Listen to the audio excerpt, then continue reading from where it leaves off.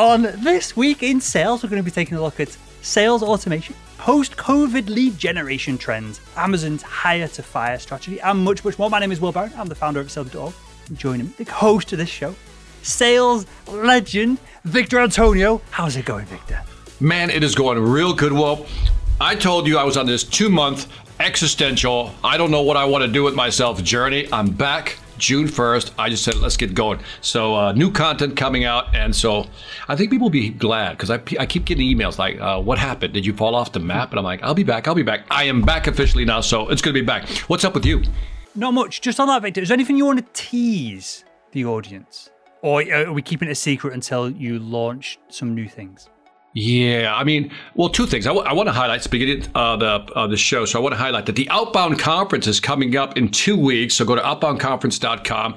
The list of speakers, incredible. And also I want to highlight, because Will is just too modest to highlight himself, the Grow Conference, sponsored by HubSpot, is June 8th, I believe, which is probably next week. Next Tuesday. So UK time, I think it's 10:30. I'll be doing an AMA, Ask Me Anything, about podcasting, whether HubSpot like this or not. I'll be doing also Ask Me Any questions. They'll be moderating them, I'm sure, but anything to do with sales, podcasting, business, content marketing, anything like that, I will answer your questions, whether it's from a small business perspective or trying to scale your content marketing and podcast efforts. I'll do my best to help you out. So yeah, you can find that over at salesman.org/grow, or just search HubSpot Grow and get signed up to it. No, he doesn't want to put the extra flavor on top of it, so I'll put the extra flavor on it for him. So you have Dumas on, also Entrepreneur on Fire. Mm-hmm. I forgot, is it John Lee Dumas? Correct. So he's part of the fourth, because there's 4 speakers, right? So who are the other 3 speakers? I have no idea. Okay, well, I know. No idea. I'll pull up the page now. We'll do a promotion while we're down the track. Yeah, let's do that. Because, by the way, John Lee Dumas, who has a podcast called Entrepreneurs on Fire, is big. And the fact that Will and him are next to each other, holy buckets, rule of association kicks in. He should be glad to be on stage with you. That's what I think, Will. Dude, so I've not had a chance to get John on a call yet, but I literally followed a John Lee Dumas Entrepreneurs, it's eofire.com blog post to set up our podcast. As in, do this, install this plugin, add this. In fact, I might have even talked about this before. The pricing for sponsoring the Salesman podcast and the other podcasts that we do over at salesman.org, I just copied from John Lee Dumas. That's right. Shut up. Yeah. I love that. By the way, no shame in his game. John Lee Dumas, you've been copied. That is the highest form of flattery from my British friend. We recommend within these ranges. Okay, well, that's now the price for the podcast for sponsoring the show for the next 6 years. But to answer your question, there's a ton of speakers and there's different events going on within the. I don't know how much I can share because I don't know. Just a little bit. Just a couple other speakers that you think might be interesting on that list. But beyond the speakers, so there's Scott Galloway, he's professor and author, co-host over at Pivot. There's a chief customer officer over at HubSpot. Who else do you have? Kip, he is the CMO over at HubSpot as well. Head of startup marketing over at AWS. Director of Channel Sales over at Google. MyFace, which is on the Grow event page, is slowly working its way down the page. It started off right at the top with all the speakers, and now it's somewhere in the middle. I'm happy in the middle of all these legends are also presenting at the event. But where I was going with that, Victor, I'm not sure how much I can say, but they've built HubSpot. Have built a platform to do this event on. And the platform, when you sign up and you register, and you get there on the day, is really cool for a live event. So I won't say too much because I don't know how much they're putting out in the marketing and stuff. But if you're listening to this and you're in marketing, if you listen to this and you are in sales, but live events was your bread and butter pre-COVID, it's probably worth getting signed up to the HubSpot Grow event and see how they're doing things, because it's the first revision of it, but this is clearly the future of online events and how they're going to be set up. Multiple tracks, places to mingle. It's not just some crappy Zoom call, which a lot of online events are, right? A lot of them are just pre-recorded, just speaker after speaker after speaker. They've gone above and beyond with this. So it's an interesting case study. I want to ask, what's the email? We'll put the email link in the show notes, but off the top of your head, you got the link right there. I don't have it. For the event? Yes. Just go to salesman.org/grow or hubspot.com/grow-events. Perfect. I think it's worth it, man. And like I said, there's some great speakers on there, a lot of great content, but I like your tease, which is that if you want to see what the future of online virtual conferences looks like, this is going to be it. And literally, I'm sure HubSpot would rather me talk about the speakers. There's some great speakers. It's going to be a good event. But if you've got any interest in events, industry events moving forward, HubSpot are leading the way with this. This is you should just tune in for that. Go suck as much as you can from the platform. And if you're a marketer, try and copy it the best you can, depending on your budget. But it's going to absolutely be killer from that perspective. The only deficiency I saw was that, maybe this is me, it's personal, I wasn't invited to speak. That's the only I'm sure next time around, Victor, that won't be Maybe. All right, let's jump into this, Will. Let's jump in. Let me pull up the doc. Okay, so we're going to jump into some sales news. So this is an article from HBR, HarvardBusinessReview.org, and it's entitled, What's Your Sales Automation Strategy? Now, it's quite a long article. It's quite a decent one. We'll link it in the show notes to this episode over at thisweekinsales.com. Well, there's a couple of things that I wanted to pull out and I wanted to quiz you on, Victor, get your thoughts. So quoting from the article itself, a recent McKinsey study shows that there are more than 30% of sales activities can be automated to improve efficiency and effectiveness. Victor, can we automate 30% of the sales process? Is that a fair kind of study data point from McKinsey? I think, well, first of all, it's a loaded question because I have to know what type of company and what type of process and systems they have. But I would say yes. That would be my short answer. Because one of the things I talked about in the book, the Sales Ex Machina book, when people were talking about they're going to be AI'd out, is that I said, well, that's the wrong way of looking at it. We have to look at all the tasks associated with getting something done, right? Break that down to little boxes and then begin to automate wherever you can. So I think there's a lot of it that can be automated. A simple one would be, for example, instead of emailing a contract, you use DocuSign, right? Just something small. It might save a couple of minutes here and there, but I'm sure there's places where you can automate a lot of stuff. And I think there's automation, let's buy a product, but there's also automation happening within the platform as well, because a lot of these CRMs are starting to kind of expand their ecosystem. So more stuff is actually in the system, like autofill, forms or whatever it may be, pulling in information. So I think, yes. What do you think? You're right. I don't know if it's a loaded or leading question of if you wanted to automate 30% of the sales process, you probably could. Should you automate 30% of the sales process? That's a completely different question. Is it more effective? It might be more cost effective. Is it more efficient, including the price of salaries and all that kind of stuff? Is it more efficient overall by the time you've got your sales stack and so on to manage it and all that kind of stuff on top? Who knows is the answer. We'll find out in 10 years from now, because I'm seeing a lot of, I don't know if you see this with your customers and clients and the people you consult with, but I've seen a bit of a divergence at the moment between both individuals and brands who are going all in on automation, on reducing headcount, on leveraging content marketing more so than sales in the traditional sales in the traditional position where sales typically would do outreach and push content and influence into the marketplace. I'm seeing divergence one side and then the other side going back to cold calling. I interviewed Jared Glant over at from Grant Cardone Enterprises, and he was saying a big initiative that they've got over there at the moment is they've got these massive email lists with associated phone numbers and names. They're just cold calling everyone. They're just, hey, what's going on? What do you need? What can I help you with right now? What's your issue? So I'm seeing massive divergence in the marketplace between going back to things that perhaps people are forgetting slightly in the market and then pushing towards what people think or assume is going to be the future. And there's a big weird bit in the middle where no one's having any success.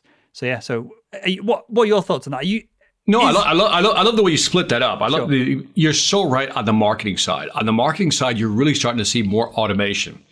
And then I think we're going to get back to we've over-emailed people.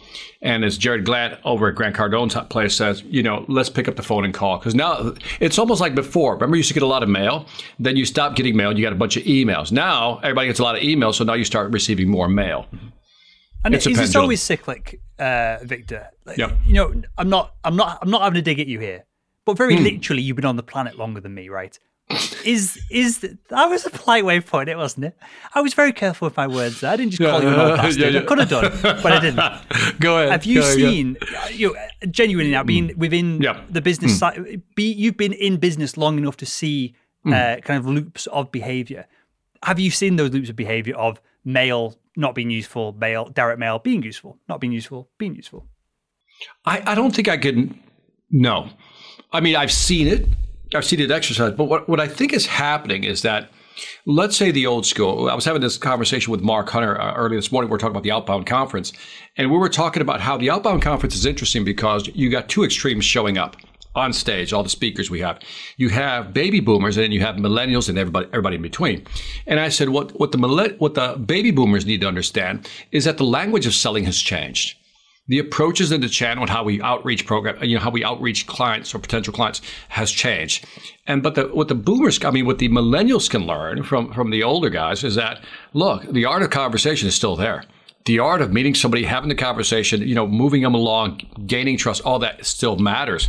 And so I don't think any of that's really changed. But I do see that the new channels of communication, I think we talked about it last week, where we talked about what was the number one way of outreaching? Do you remember?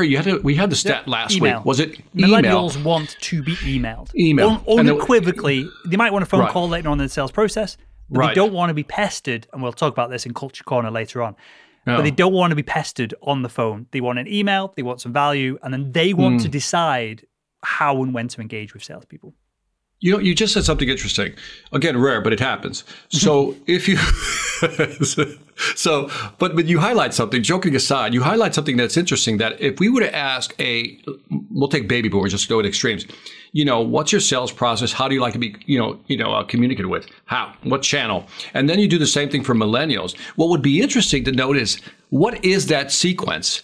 Like, maybe a boomer would like a phone call first and then follow up with text message or emails. And then millennials might be opposite. That might be an interesting study to actually do, right? Yeah. On different generations. Victor, though, it depends. Because you cold calling me, Grant Cardone cold calling me, someone like that who is skilled at that, because it's a science and an art, right?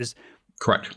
With A/B testing over email, you're more likely to get data out the back of it. When you cold call someone, there's so many variables that are very difficult. The emotional state of the person in that very moment, what you've caught them in the midst of. You'd have to do 1 million calls with one specific industry, with one specific product, with one specific person doing the calls, who then is in the same state of mind every time they do the call. They'd have to be a master of their own emotional intelligence to get real data out of the back of that.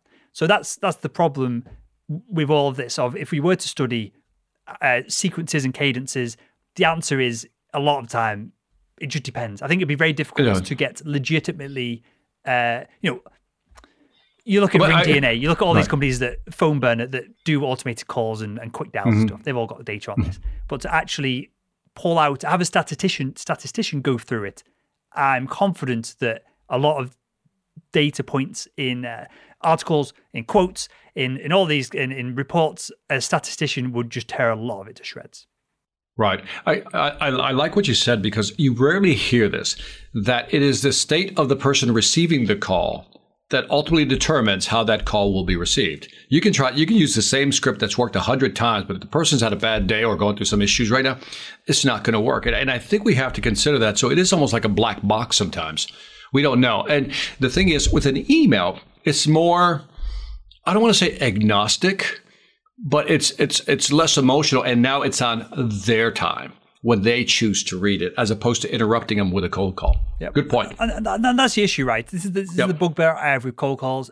There's still this open bounty. It's going to get hit soon, I'm sure, because my number's been, I've had to give it out a bunch of times recently for different events and stuff I'm doing. But if you cold call my phone and I pick up and answer it like a sucker, I'll give you $1,000, right? This has been a bounty since I started the Sales and Podcast 6 years ago. Now, I use this phone. I use this phone for business, right? I don't want to say too much because you'll be able to suss out how to get the number. But for example, HubSpot, a big partner of us at Salesman.org, they've got my number. Someone at HubSpot could easily, pass it on to a salesperson and go halves on the bounty if they chose to. But I'd probably know it's come from them. But you just can't get hold of me. It doesn't matter whether my emotional state. It doesn't matter whether you are an amazing cold caller. Millennials like me just don't give out the numbers. We don't have an office desk. It's physically not possible to get hold of me. So, but even as a boomer, I don't like answering my phone unless there's a caller ID and I recognize the ID. I'm not going to answer the phone. So to your point, it doesn't matter how good you are. The key is getting somebody on the phone, which is really hard. Yep. Very hard. So there we go. Yeah. We'll follow up with some more automation here, Victor. Well, did you want to comment on this? Because there was a second part to this. I don't know if you want to comment on that. I can ask you about it. So the article entitled, What's Your Sales Automation Strategy? As we just discussed, the McKinsey report shows that 30% of sales activities can be automated. We touched on whether it's useful or not. Who knows is the answer. But brands, companies, VPs, directors, salespeople have reported back that a lack of awareness of automation's potential, inadequate tracking of the automation, return on investment concerns, and delayed delivery challenges are hindrances to the adoption of automation. Is there anything you'd add to that, Victor? Or is there any one of those points that you think is the biggest hindrance to automation sweeping across the sales industry? I don't know. That's why I wanted to make sure you commented on that, because those are 4 good points. Lack of awareness of automation's potential, 1. Inadequate tracking, yes. Return on investment concerns, definitely. And this is a big one, delayed delivery challenges. In other words, people say they can do certain things and they get in there, look at your data, and say maybe we couldn't do it. Or you know what I mean? So I think these are genuine concerns, but I would agree with that list. Yeah, and we follow on from each other, right? If you can't track it, how can you prove return on investment? And then everything's then delayed as to the setup and everything else because you're going, hey, we implemented this. There's 3 stages. You promised me X, Y, Z in stage 1, and we've not had anything in return. So what's going on here? So I guess they trickle down from themselves. Yeah. So continuing on automation. So I found this article here says automated sales commissions platform Spiff secures a $46 million round of funding. It's an article by Paul Sawyers over at VentureBeat.com. Let me read this. Companies connect Spiff. That's the name of the company, Spiff. I believe Spiff stands for Special Incentive. I think that's where it came from. I think. So companies connect Spiff, the company, to their CRM platform or business intelligence tool or accounting and payment system to automatically glean real-time sales data. While it's pre-built that you can bolt it into Salesforce and other CRMs, again, their philosophy is how do we make sure people are getting paid properly?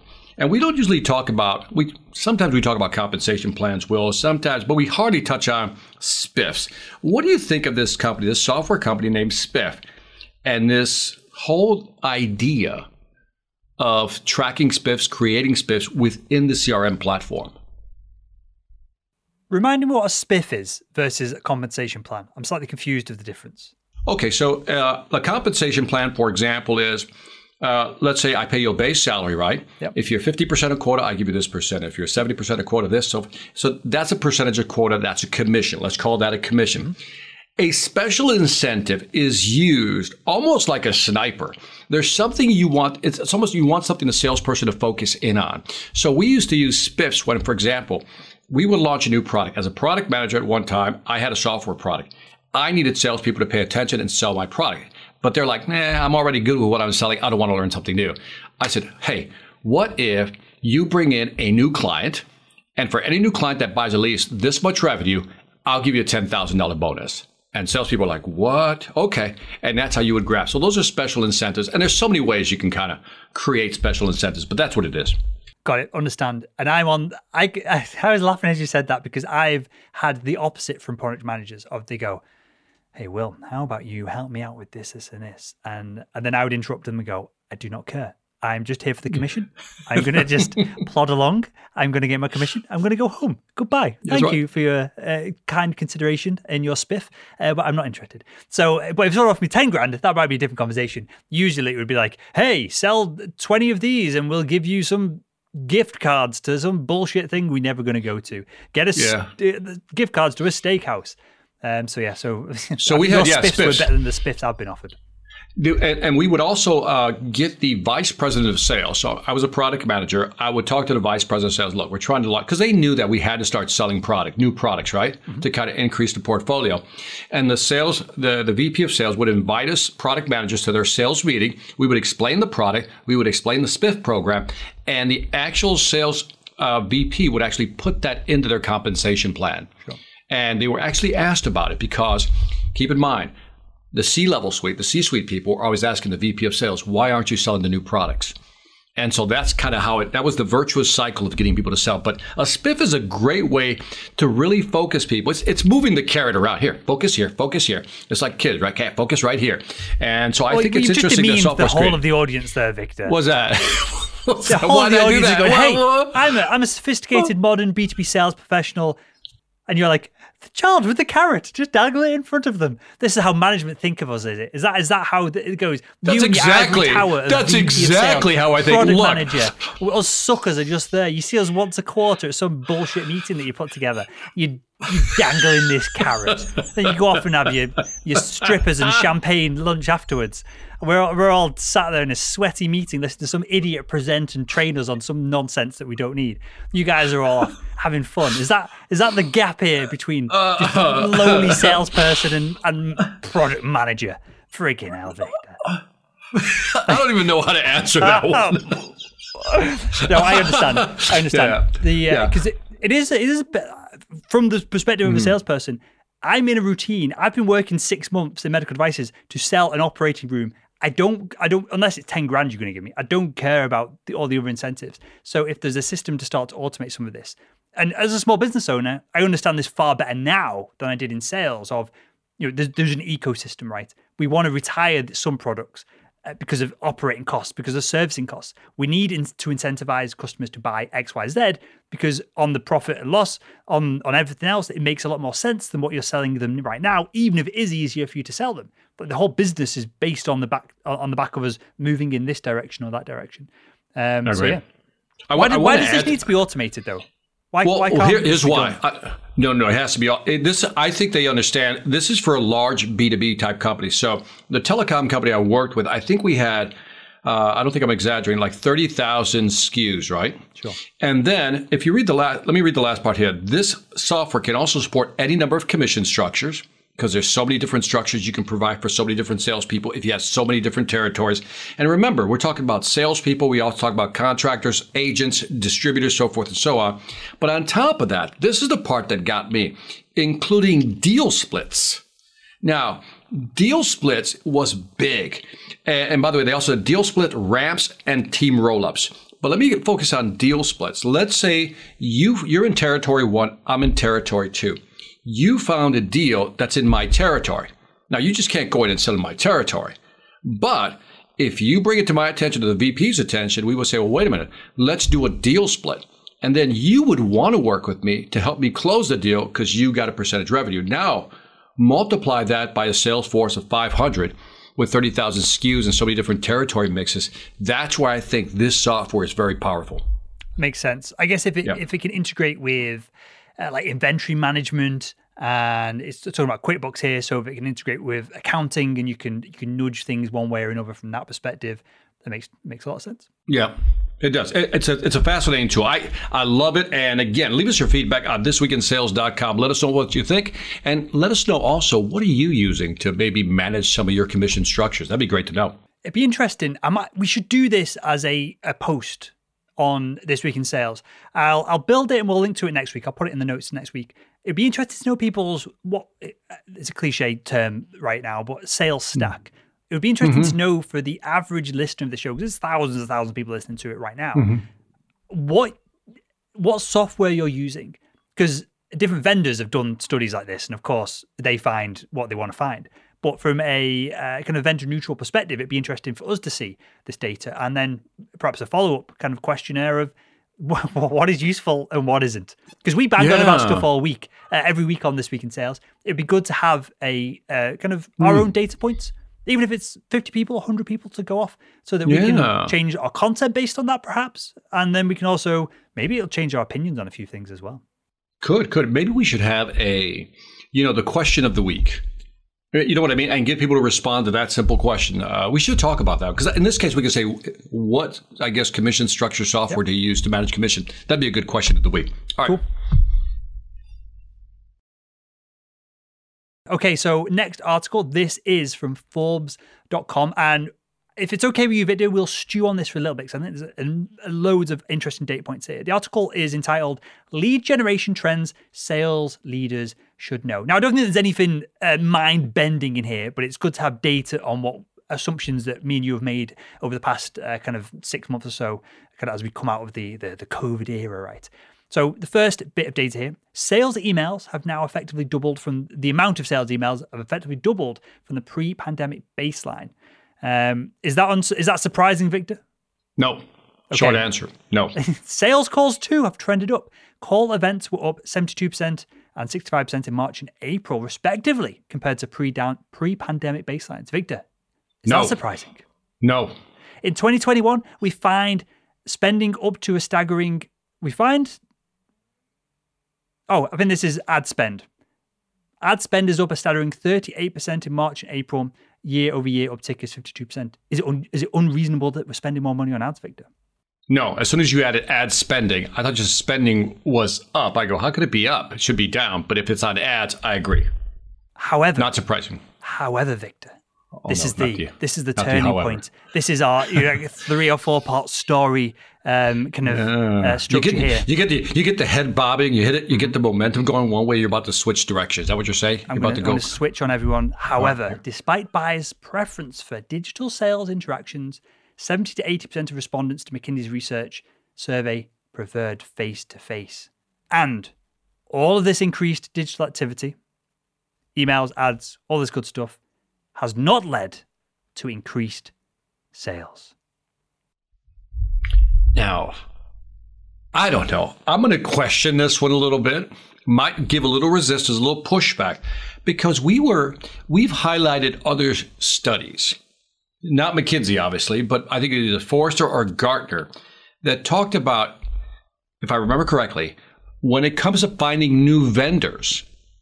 This is where you kind of, again, you can thin slice this thing any way you want. When it comes to finding new vendors, I think 60%, if not more, wanted to be contacted via virtual channels. How do we put that into the mix here? Well, let me continue. This might add a little bit more, paint the picture a little bit further. HubSpot data indicates, our friends over at HubSpot, indicates closed-won deals created early with uncertainty surrounding the onset of the pandemic. It was down 9% in April of last year. We were underwater, up to 1% negative over the next 11 months. And things have finally reversed in March, popping up 13% above the pandemic baseline. So is it just a case of my incredible visualization last week of there's a pipe of cash? COVID has got its claws around the cash, and now it's released and allowed the cash to flow into the marketplace. Is the cash, I guess this is the way of putting it, is the cash going in the pipe finite? And when it's let go, there's X amount. And so more calls, more sales, messaging, more prospecting, more knocking on doors, whatever it is, it's not going to generate more. It's only going to increase your chances of grabbing what is already there. Is that how we should be looking at it? I think it's a good way of looking at it. I remember last year, China came out of the pandemic faster, right? And there was this massive revenge spending going on. Consumers are just buying stuff. They come out of this going, I thought I was going to die. Let's blow some money, right? In the case of companies, they were holding their money back. They were scaling down. They got money maybe stored. They're feeling a little good about themselves. So I'm with you. I think the money is finite.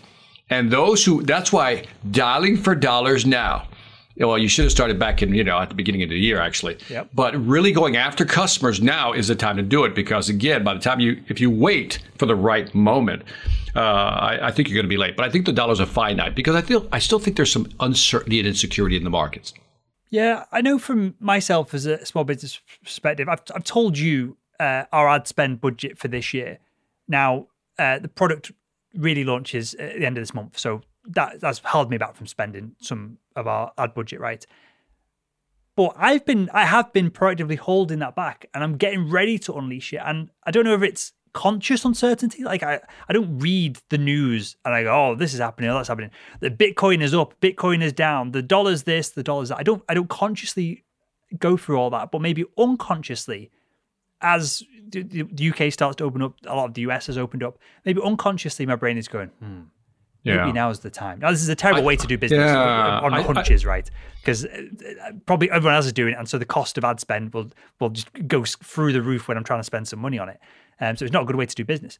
But perhaps that's the reason that people are unconsciously holding back as opposed to using actual data. Myself included.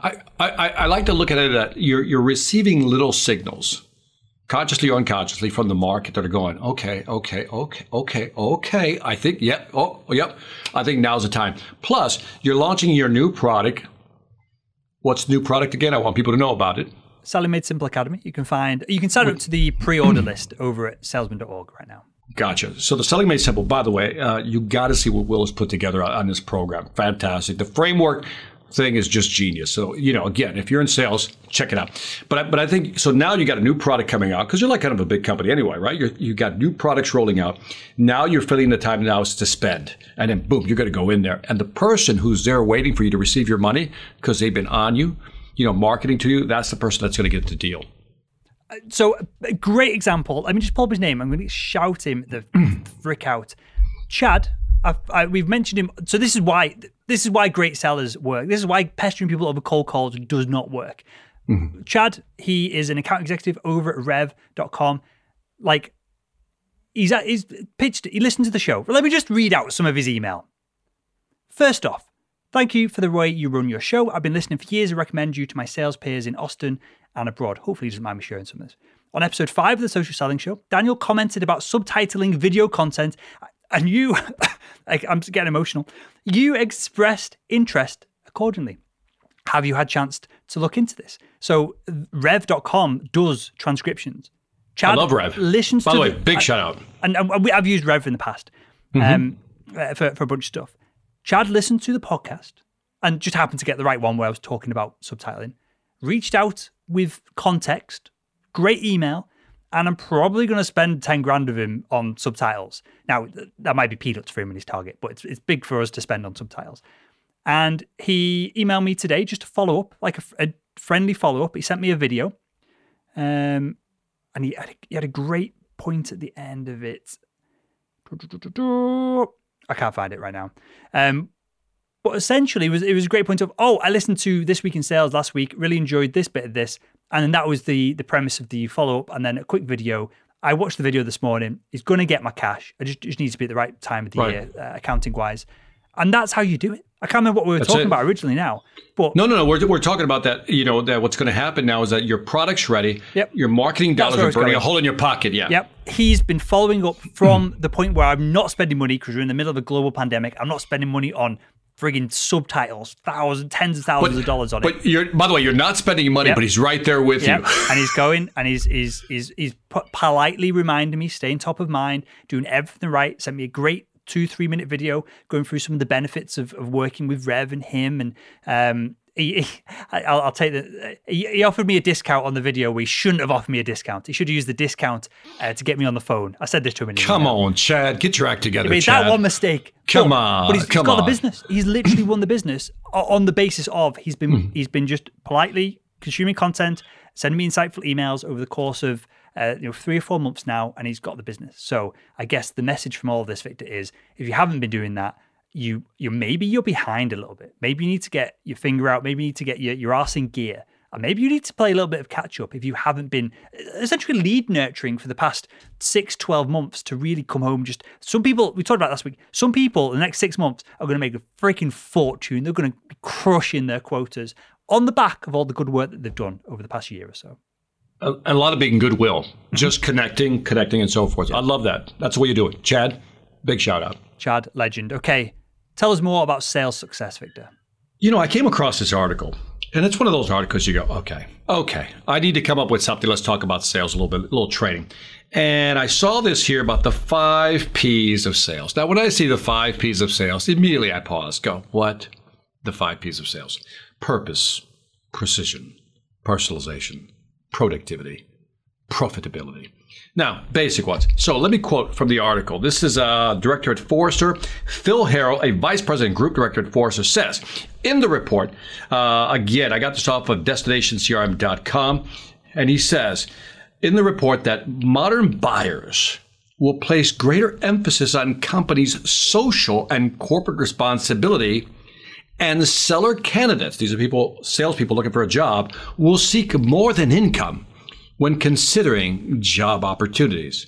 My question to you, Will, is how much consideration do customers or even seller candidates, people looking for a sales job, put on social responsibility before making a decision to buy or join a company? What are your thoughts on that? Victor. So, okay. I'm so baiting you on this one. I'm so baiting you. I'll be as real as I can. I'm not holding back here, right? I would, if the money was great, I would probably work for a company. If you've got evil here on one end of the scale, you've got just charity work on the other where there's zero money, right? With enough money for a short period of time, I would edge towards evil. But if I would not sell helicopters to rogue states. I wouldn't do kind of what you call it, like industrial complex sales. I wouldn't sell I wouldn't do arms dealing. I just wouldn't. Morally, you know your thoughts on like capitalism and if there's a market and all that kind of stuff. No. Wait. I just want to be clear about this. So, because I want you to like focus in on what I'm really asking. So, let's talk about the economic term externalities. Externalities is when you do something that impacts other people negatively, right? Sure. We're not talking about that. So in other words, you wouldn't sell arms to whatever. You wouldn't, sell. But that all comes back down to this. What this is saying is, what this is trying to say is, and it bangs on about millennials, and then it'll be whoever's below millennials will be even more so. This kind of article is trying to call us soft, and the fact that we're more interested in the environment, and if you have wooden seats rather than plastic seats in your office, you're more likely to get people come working for you.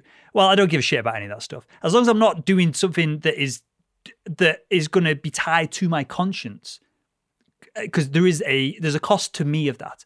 I'm less focused on, again, I'm trying to be real here, I'm less focused on the end result of the product being sold or anything like that, but I am concerned about if I feel real shitty about the job I'm doing, it's not worth the extra cash. Now, on the flip side, if you've got evil one end and do good charity on the other, and no cash, lots of cash, being real, I'm probably going to be leaning on the side of more cash, because my goal with all of this is to retire as early as possible, and then perhaps I could make up for lost time or make up for any impact that I've had from that front. So if someone comes to me and says, hey, well, there's two opportunities here. One job, you're going to really help the sea lions. The sea lions are massively going to benefit from this role. And there's another job where you might kill one sea lion a year. Right. But it's $100,000 more. I'm going to go sod the sea lion. Yep. I need to look after my family. Yep. Yeah.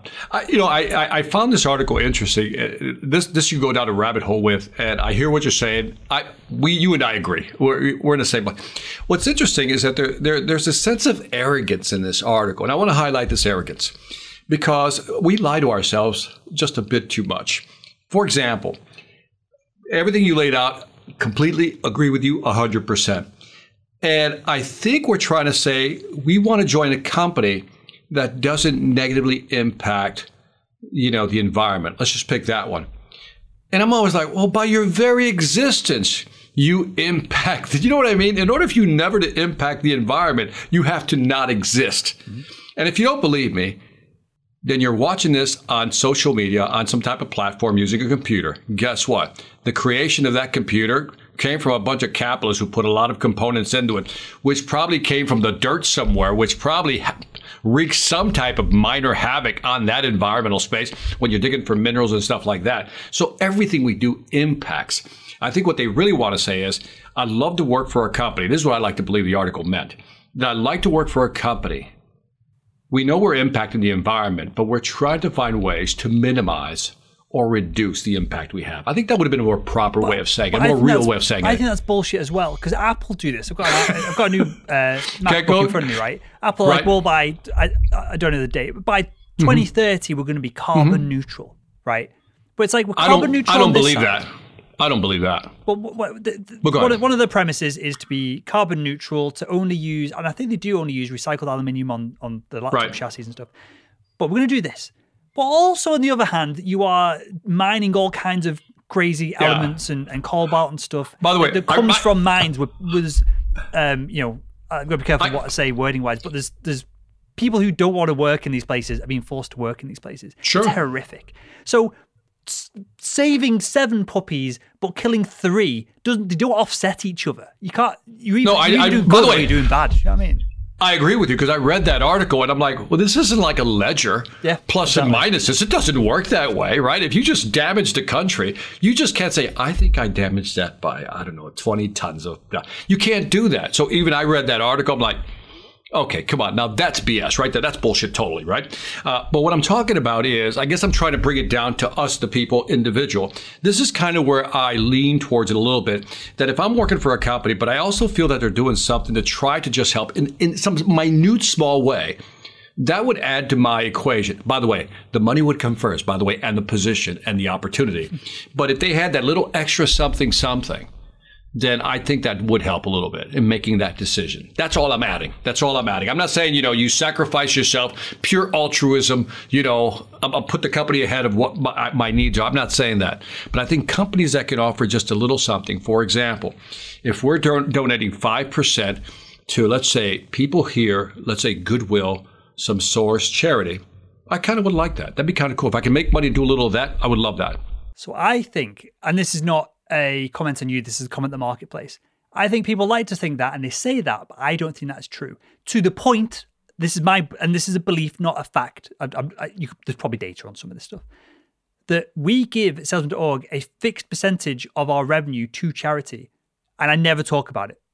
So it could be a whole page on our site because it's almost painful sometimes to see the money go. And it's going to a place that needs it. Multiple charities that we work with, and it's helping people that need it more than what I need it to buy stupid cars and stuff. Of course. And by the way, when we pay taxes, sure, yeah, we're giving back. I think people don't realize that. Government doesn't make money; it takes our money and then creates social programs with those. So when people say, "Do you ever give back?" I said, "Every day I pay taxes, I give back." If you think about it, there's always a percentage there. But the point I was making was I don't believe, again, not you, the market as a whole, that it matters to them, even though people say it does, or I guess consciously people would assume it would influence them. I think it has such little influence that I'm happy to not even tell people about the charity work we do, even though it's like substantial amounts of cash every quarter goes off to.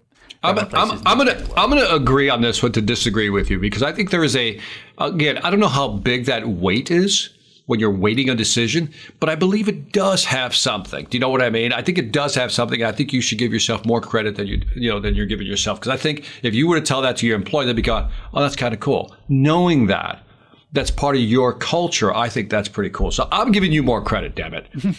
No, give me more credit. Well, from companies doing the right thing, tell us about Amazon who companies might not be doing the best doing the wrong thing. My wife highlighted this for me. And let me just read the title. Amazon's controversial hire-to-fire practice reveals a brutal truth about management by Jason Allen in Apple News. Alton. According to the reporting, managers at the online retailer intentionally hire people that they know they can fire. Here's why. The fact that managers at Amazon might offer someone a job so they can just terminate them isn't even the worst part of the story.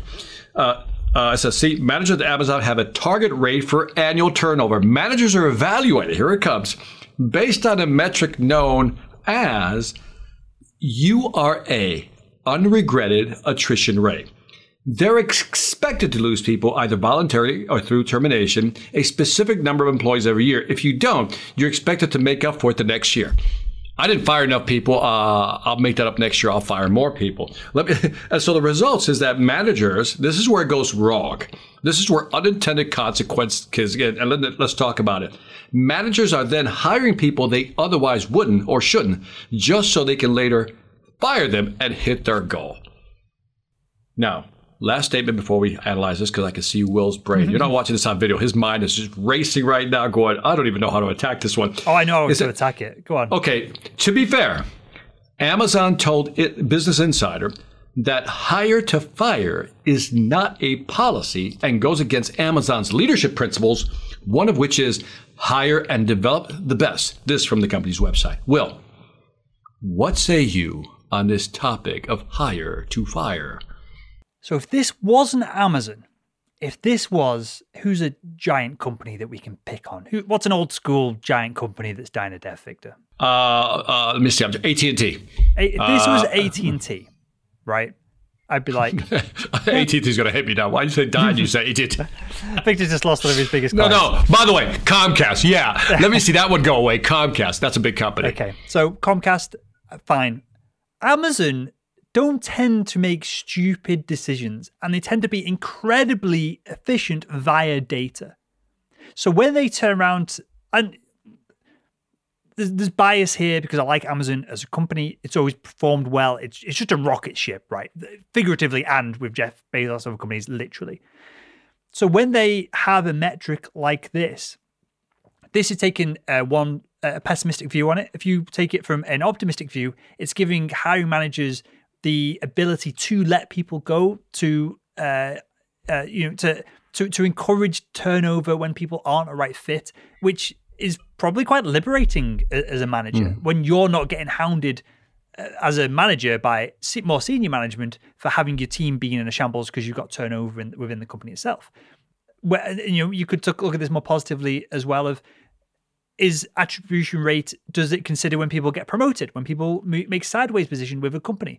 Because Amazon's such a massive beast of a company that you could probably make 2 or 3 sideways positions over your career and be far better off for it, whether you're going from sales to operations to logistics, whatever it is. So there's multiple kind of angles you could take at this. And my gut feeling, again, this isn't data-led, but my gut feeling on this is if Amazon have this kind of metric, it's probably because they've got data that suggests that it improves business outcomes. Not necessarily people's happiness in a role. I think that's fair to say. They're focused on business outcomes and shareholder kind of revenue and increasing of share price. But they've probably got good data that this is effective at the very least.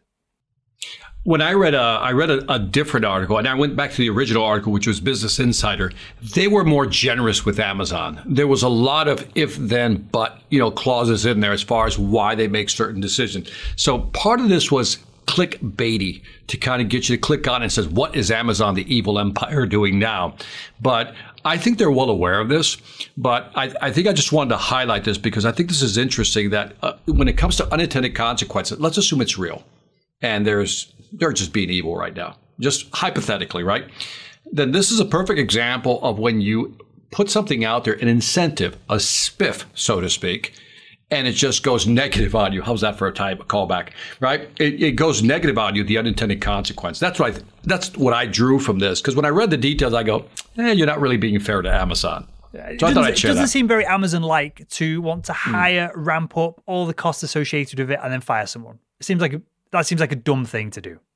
It's a lot of these articles I read lately as we're doing research for the show every week, they're clickbaity, one, and they're just so extreme in their position. There's no real context. So this article is written from the Business Insider article, and this person, what's his name again? Just to jump on him a little bit, Jason Alton from Apple News, really distorted the full picture and just gave you what I thought was just one specific point of view that they wanted to push. And I thought, I'm not buying it. But the full article really gives Amazon a little more credit for what they're actually doing.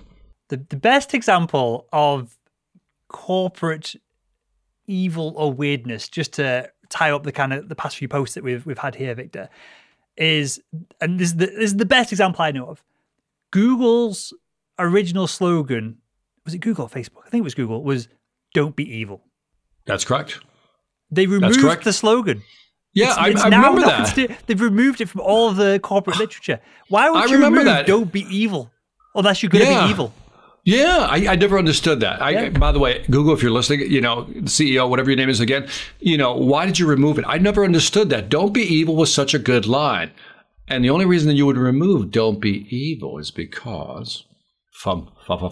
We should have the Star Wars song, the Death Star song coming right now. Well, with that, we'll wrap up with the final part of Culture Corner here. Because I want to get your opinion on this. And this is, I made a sensationalized LinkedIn post about this in kind of parody, because it doesn't bother me and it doesn't bother my customers.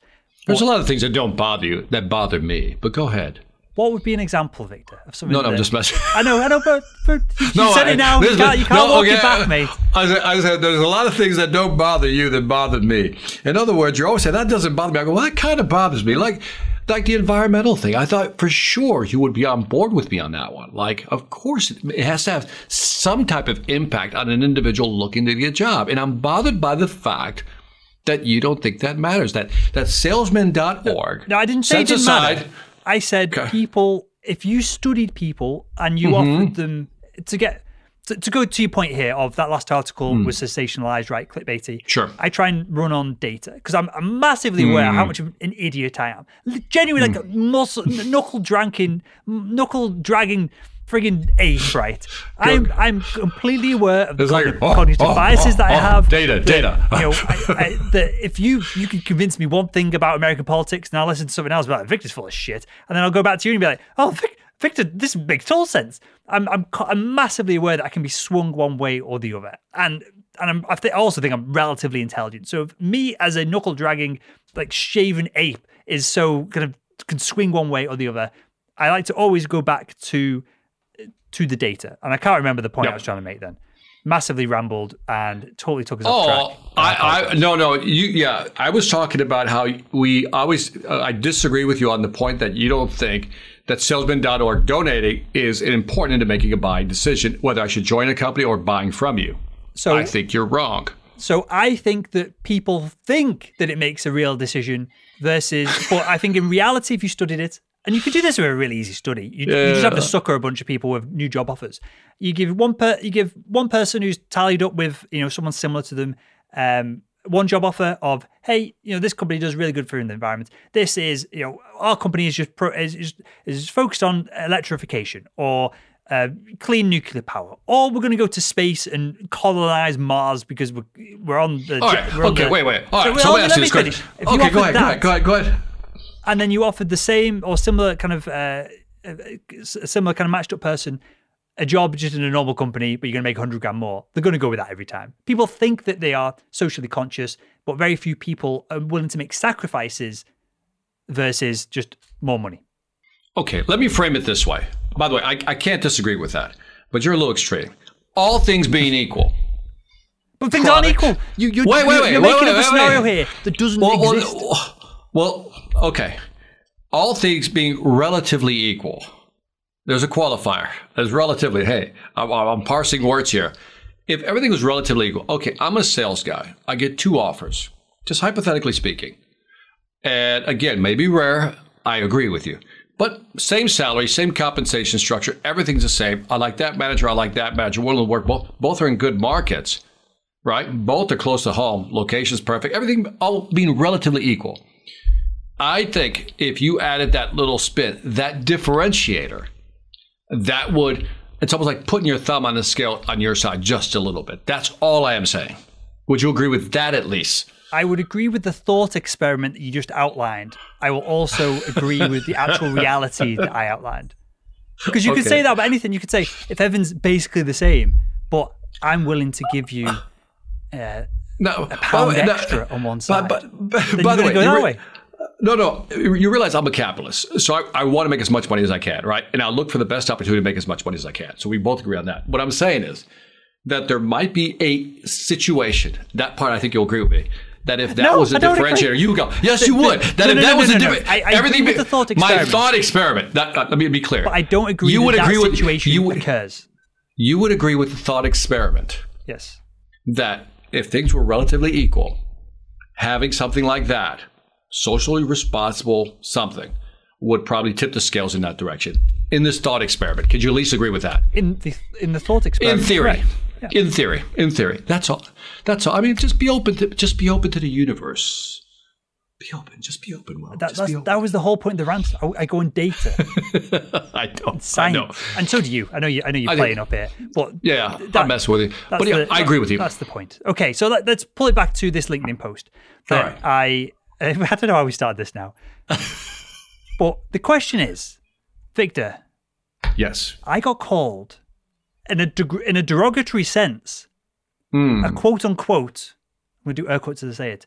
Sure. An influencer. Now, this person has no idea who I am and what we do and the content that we produce. So we can put this lady to one side for a second, because if she did any bit of research whatsoever, she would have understood kind of the premise of what I was talking about in my post that she commented on, that someone asked her to jump in on. What was the derogatory piece? That she called me an influencer. She was basically saying, because she was a sales manager, or I'm assuming she's in sales management as opposed to like sales leadership or anything.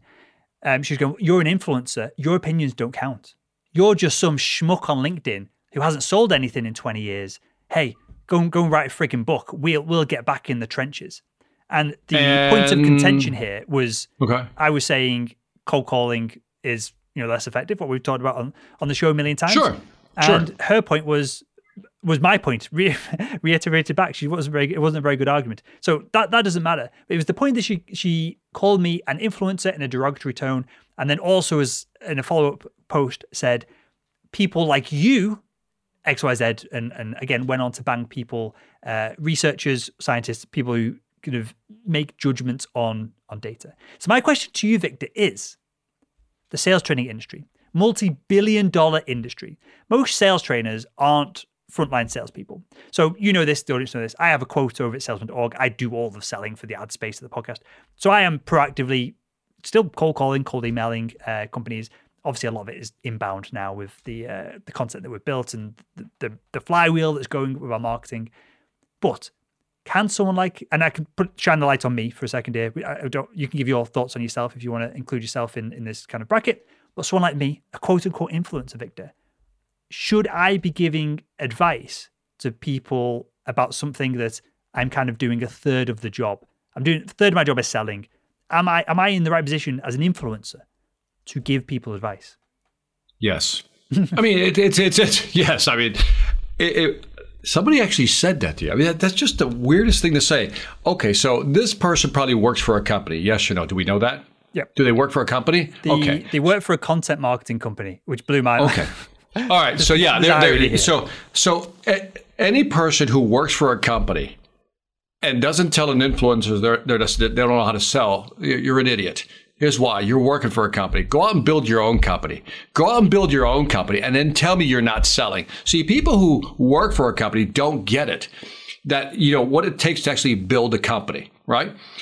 By the way, this is why I know it's not an entrepreneur or a small business owner, because no small business entrepreneur will ever say that to you, because they know we're selling all the time. We're thinking about sales all the time. This person probably collects a salary and maybe gets a little commission on the side, but she doesn't have to market. She doesn't have to do the accounting. She doesn't have to do all the things we have to do to keep this business running. So I always look at the source of the criticism. And in this case, if she works for a company, zero credibility. Zero. Yeah. I would move on. And look, I've been clear, and I've said this in the past. There are people out there, and it's becoming less and less common now. There's a bunch of, when you were a younger fella, Victor, 50, 60 years ago, there was a generation of trainers who probably hadn't sold anything for 20 years, who pre-internet could get by because there's no way to prove what you're saying is right or wrong. I've had sales trainers come in the jobs that I've worked in the past and tell me so much nonsense that they said it with conviction, but I know it wouldn't have worked with the surgeons that I was selling to. It wasn't appropriate for my marketplace. Now there's so many niche sales training now, and I focus on complex B2B sales, higher deal sizes.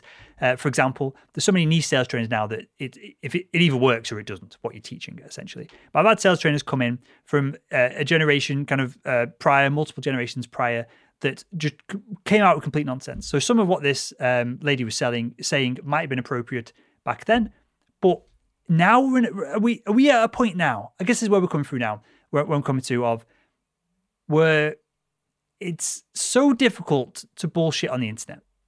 Now, it's easy to do it, but it's hard to do it over a long period of time because there's reviews. There's people will comment on posts. If you've screwed a load of people over, they're going to come back and comment on every post that you've ever done and make you look like a right tool. Are we at the point now where the ability to be a sales trainer and just bullshit is starting to become less of, that's less likely to happen? I mean, I guess it is. I'm still stuck on the point. If you don't mind me going back to your point, the original point, the center point, which is I'm having a hard time with this lady saying, calling you an influencer in a derogatory sense. So let's kind of break this down, because this person, I don't even know the person. They're pissing me off already. Because, okay, so what is sales? Let's see if we get this right. It is to influence somebody or persuade somebody to maybe buy your product or service. Got it. Okay. Now, you as a trainer, expert, are a product. You and I are both products, right? And we get people to try to buy. We try to influence and persuade people to buy our product. Sometimes it's us, the individual, do a workshop speak. So I know what your downloads are, for example, because you shared them with me for your salesman.org podcast, right? I know what your downloads are. I know what your traffic is on YouTube. You don't get that type of influence status by not being able to sell who you are and the content you provide. So how can you not understand? You know what I mean? I don't understand her when she says, you're not in a position to give me advice. When in today's market, everything is what? Social media, podcasts, articles, blogs, so forth and so on. I'm confused as to how she even connected those two things and made it sound derogatory, said you don't have an opinion. Because how did you reach influencer status? You sold people on ideas to get to the top, to be an influencer.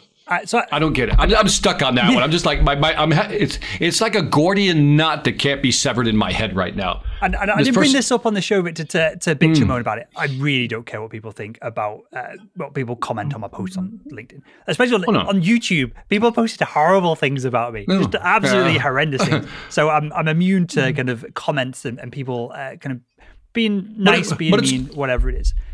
But I thought it was interesting because I'm constantly preaching to my audience and on this show that salespeople need to become known, even in tiny micro niches, as an expert in their space. Becoming that quote unquote thought leader right now is going to be valuable throughout your sales career if you can stick within a kind of some kind of lane, whether it's the product that you're selling, whether it's the people you're selling to, whether it's the wider marketplace that you're interested in. If you can become an expert, I'm constantly preaching this. So I wanted to bring it up because people are going to have the same experience that I've had of people try and shoot you down when there's no real evidence that you're right or you're wrong here. So I thought it was just an interesting case study from that perspective. In other words, there's haters everywhere. There's haters everywhere. Yeah. And this is a perfect example of someone who doesn't understand that today's salesperson is an extension of the company's brand, right? And they themselves now have to become branding experts because in the market today, we've talked about this. Products are almost the same. Services are almost similar. So the differentiator is the person. The person now creates a brand, a persona online, let's say on LinkedIn. And guess what they become, whether they like it or not? An influencer. So we're all influencers. I said, and the fact that you've gotten the audience that you have is because you're pretty damn good at it. So maybe she should shut up and listen to you just a little bit. How's that? She can do what she likes. It's irrelevant as to my life as whether she listens or not. Ollie Whitfield, my man, co-host of the 0 to 5 Million podcast, he commented. He works over at VanillaSoft, our friendly company over there. And he said that, and I think this summed it up perfectly. So we can wrap up the show with this if you like. Ollie said, audience does not equal influencer. Audience equals respected person. Is that a better way to look at this? Yeah. I mean, by the way, I like that. I actually like that. No, it's hitting me. I really like that. I really do. Because I think the reason you got that following, it's not because you influenced them. It's because you've built that respect. People love your content. People love the guests you bring on and so forth. I get mad. I'm being mad for you because I know how hard you've worked and how much work it takes to get there. And if for somebody just kind of go, you don't have an opinion. What? In a cancel culture of today where people are all sensitive, basically she just canceled you. Yeah, but she cancelled me to herself. Loads of people jumped in when I reposted this and just... I love it. I love it. They shared their opinions on things. But I said, I thought it was an interesting case study. You summed this up the best of haters going to hate, right? Haters going to hate, man. I love it. I love it. Hey, anything else to add? Go on, sorry. Well, you posted something in here about Logan Paul and the Mayweather fight. So... Are you familiar? Do you watch these boxing matches, these celebrity boxing matches that are going down? I'm getting these snippets of this. I guess Logan Paul wants to fight Floyd Mayweather. He's fighting him on Sunday. This Sunday. Oh, geez, that's out of touch. So but wait, didn't Mayweather retire?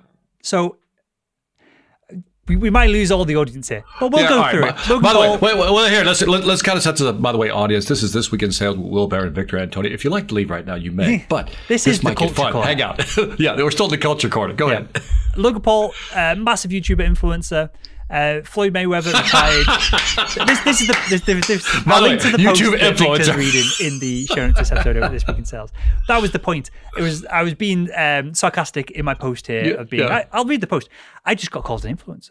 The irony hit me hard. For 6 years, I've been banging the drum that sales experts haven't sold anything in 20 years, or holding our industry back. Literally, I've interviewed hundreds, if maybe not quite 1,000, because I've had other experts on the show, but literally hundreds of sales practitioners on the Salesman.org podcast. I've had a large sales quota. I've managed a team of 9 people for the past 6 years as well. I guess that now I'm an influencer. The only thing left to do is to announce that I'm willing to fight the winner of the Logan Paul-Floyd Mayweather fight, which goes on this weekend. That was my sarcastic post. I love it. I love it. Logan Paul, massive YouTuber influence. He's got a really he's got a massive podcast. Sometimes it's quite good. Sometimes it's nonsense, called Impulsive. And yeah, he's fighting Floyd Mayweather. It's supposed to be an exhibition fight. I think Floyd Mayweather is going to just beat the shit out of him to prove a point. Now, it's hilarious when you look at the size difference. Floyd Mayweather, the last generation, one of the greatest boxers of that generation, if not of all time. Amazing defensive boxer. Tiny man. By the way, what's the paycheck? Tiny man.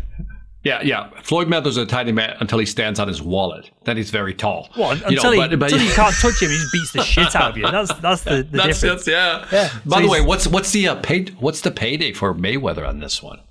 I don't know, but his Logan Paul has a brother called Jake Paul. Jake Paul has done a couple of fights. That's why I'm confused. Sure. Isn't that who's the guy that does the splits? He falls down. He does a split. Please, audience, help me out. Yeah, he does. You're supposed to be. I'm supposed to be the relatively cool younger fella. I've got me, my shirt open. I've got my cool Worcester t-shirt on. You're supposed to be the cooler, Uncle Victor kind of thing. What are you on about with the splits? That's the most touch thing. He's a boxer. No. There's another guy. Oh, wait, let's see. Got it. Now I'm going to by the way, folks, if you like Logan something. He became a YouTube star because he does a split thing. Oh, God, I'm thinking about Logan Paul, YouTube. Okay, forget it. Go ahead. I can't find him, guy. Well, somebody's going to know that I'm cool. In answer to your question about the payday, it's if not tens of millions, if not hundreds of millions. They are going to do insane numbers. Jake Paul fought Ben Askren, a ex-UFC fighter, I can't remember what other league he was in. Went to the Olympics, a wrestler. And Jake Paul knocked him out in the first round. I think it was the first round. And Ben Askren said that was the biggest payday as an athlete he'd ever had, fighting this YouTuber. So if Ben's making crazy money fighting Jake Paul, well, Logan Paul, his brother, fighting Mayweather. Mayweather's making crazy bank. Yeah, so good on them. Good for them. Cool. Well, with that shenanigans, and Victor talking about the splits with the Paul brothers, and no one knows what's going on. Everything that we talk about is available at thisweekinsales.com. If you have a question for us, if you disagree with some of the stuff we brought up in this episode, do let us know. We can talk about it on. If you post something, if you share something, we can talk about it. If you don't want to be named, just mention you want to be anonymous. But any talking points you want to share with us, that is cool. And with that, we'll wrap things up. My name is Will Barron. I'm the founder over at Salesman.org. That is Victor Antonio, sales freaking legend. And we'll speak with you again next week on This Week in Sales.